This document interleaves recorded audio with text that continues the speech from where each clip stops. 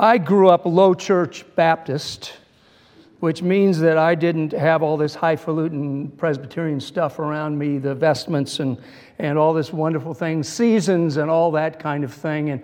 And I must tell you, I have come to embrace it after 40 some odd years of being Presbyterian, and especially the liturgical seasons. And I especially love Lent and Transfiguration, always coming before Lent. It prepares us for Lent, don't you see? And so every year, this is a very exciting time of the year for we get to do Transfiguration, and then we get to move into Ash Wednesday, we get to move into Lent. It's all kind of like dominoes falling, and it's a beautiful kind of a thing. The pattern, I've learned that you can teach really good theology through the seasons, and I think you can. I think that's right. But I was stunned to find out that for other traditions, Transfiguration happens on a different date.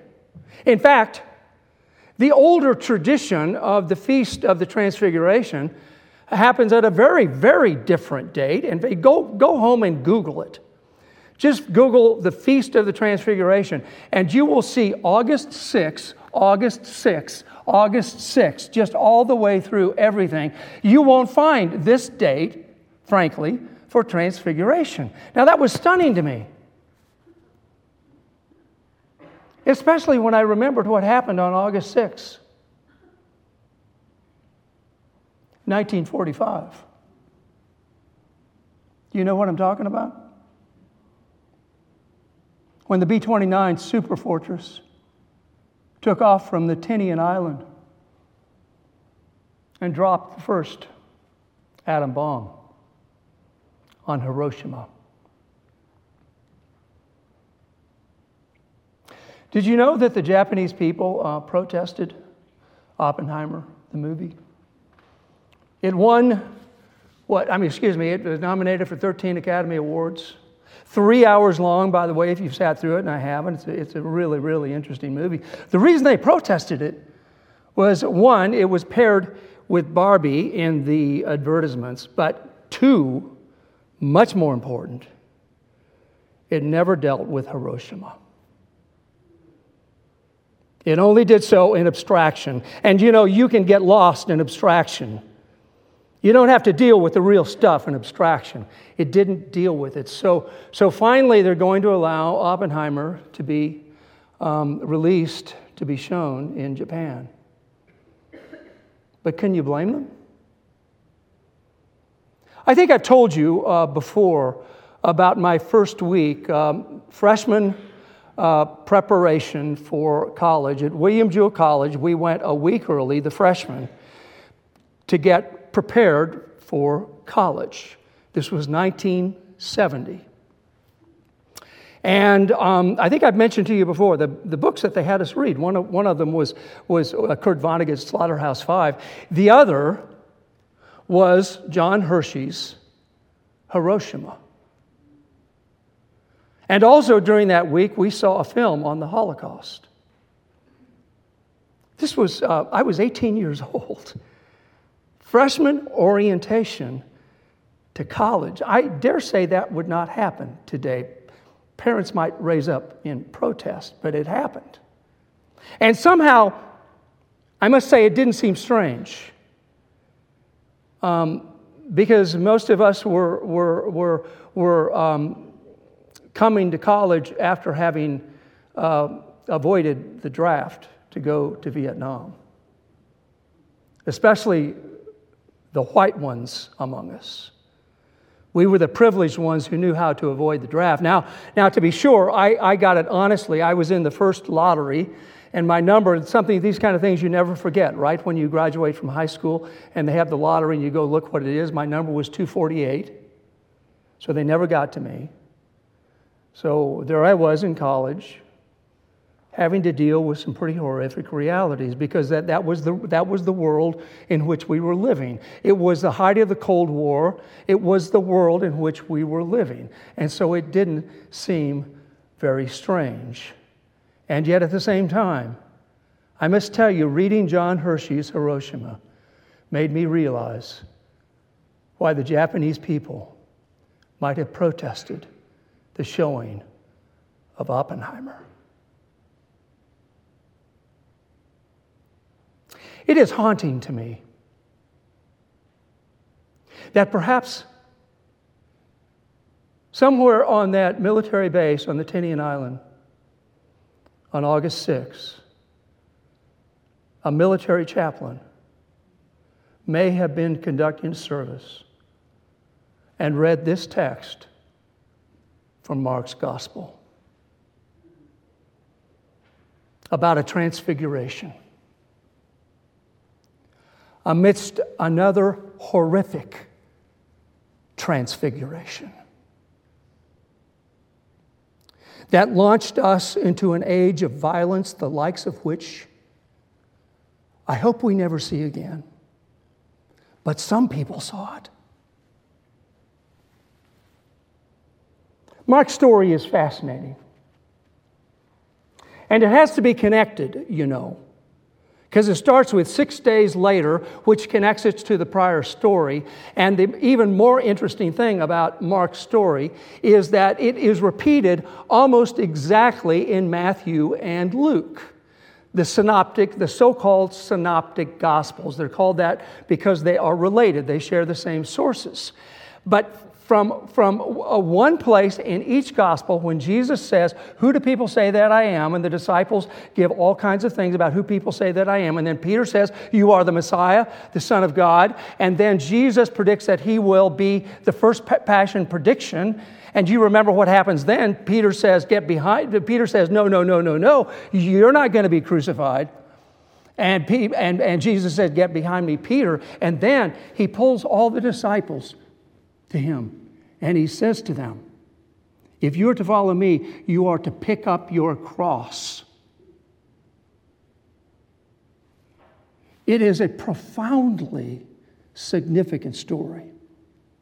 And that notion of picking up the cross is, I believe, connected deeply to the Transfiguration story when God in a cloud says, "This is my beloved Son. Listen to him." What are they listening for? They're connecting the dots all the way back to cross-bearing. Now, this has been a significant feature in the Christian life from the get-go. You know, John Calvin said the sum of the Christian life is cross-bearing. Our own John Calvin said that. What does it mean? What does it mean? Well, it's been interpreted, as you can imagine, in a variety of ways. Some people say that cross-bearing is about accepting the crosses of your life, the pains, the sufferings, even the oppressions, even the abusiveness of life. It's something like that. And in fact, that's been a predominant interpretation. But there has been, thankfully, recent interpretations that have gone in a very different direction, which is that cross-bearing is not accepting the crosses of life, but actually naming and resisting them. That cross-bearing is actually, by its very core, agitational. It's trying to get us out of our stuff and to name the stuff that is going on around us, the stuff that we are likely not to want to name. Some of you may remember the great philosopher Hannah Arendt, who wrote a book on Adolf Eichmann and coined the phrase, "the banality of evil." It was a very controversial phrase.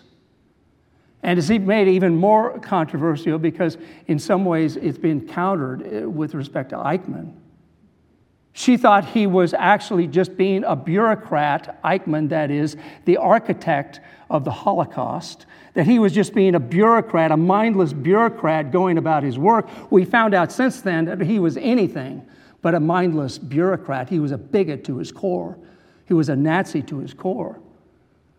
But the banality of evil still speaks to us.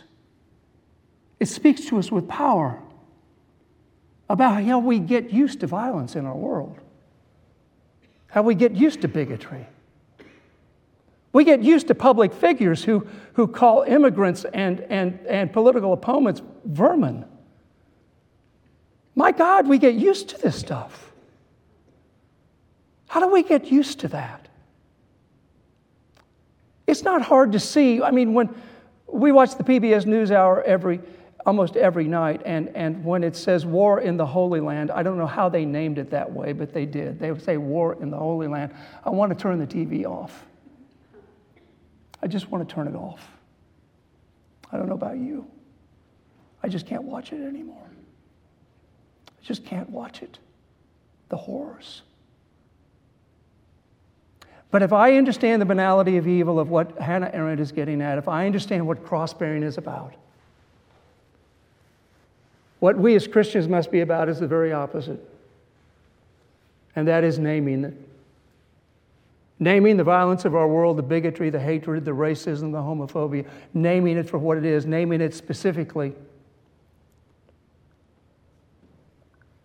Audre Lorde said that suffering will never be healed unless we name it. I have an exercise that I do almost every day in my prayer life. It's called the cross-examine.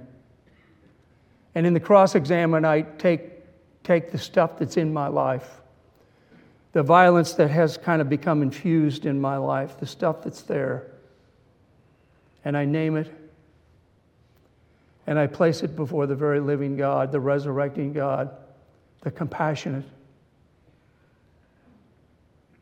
justice-seeking God. And then I seek to imagine myself in the image of God. I seek to imagine every other human being is in the image of God, because they are. And I seek to imagine the earth as theologian Sally McFade called it, the body of God. And to be about healing the violence of the world. Piece by piece. Name by name. It's hard work. It's not easy. But you know it's what Jesus was about. Whenever you hear about Jesus, and this especially happens in Mark's gospel, exorcising demons, don't get confused about that. Don't think that's something terribly exotic. That's simply naming it. That's naming the violence of the world for what it is and seeking to place it before the very living God who seeks to heal it and seeks to agitate us toward being wounded healers in the world. That's what it's about. So I thank God for the powers that be at William Jewell College who had us read John Hershey on my first day of college. I'll be frank, I don't remember much else about college. But I remember John Hershey. I remember the story that he told. And I dare say it made a pacifist out of me. But more than that, more important, it took me to the God who I believe is bringing resurrection out of the violence of the world. The God who is bringing mercy and healing. The God who is seeking to bring justice. It took me to the God who is agitating us all to pick up our cross and follow Jesus. Let us pray.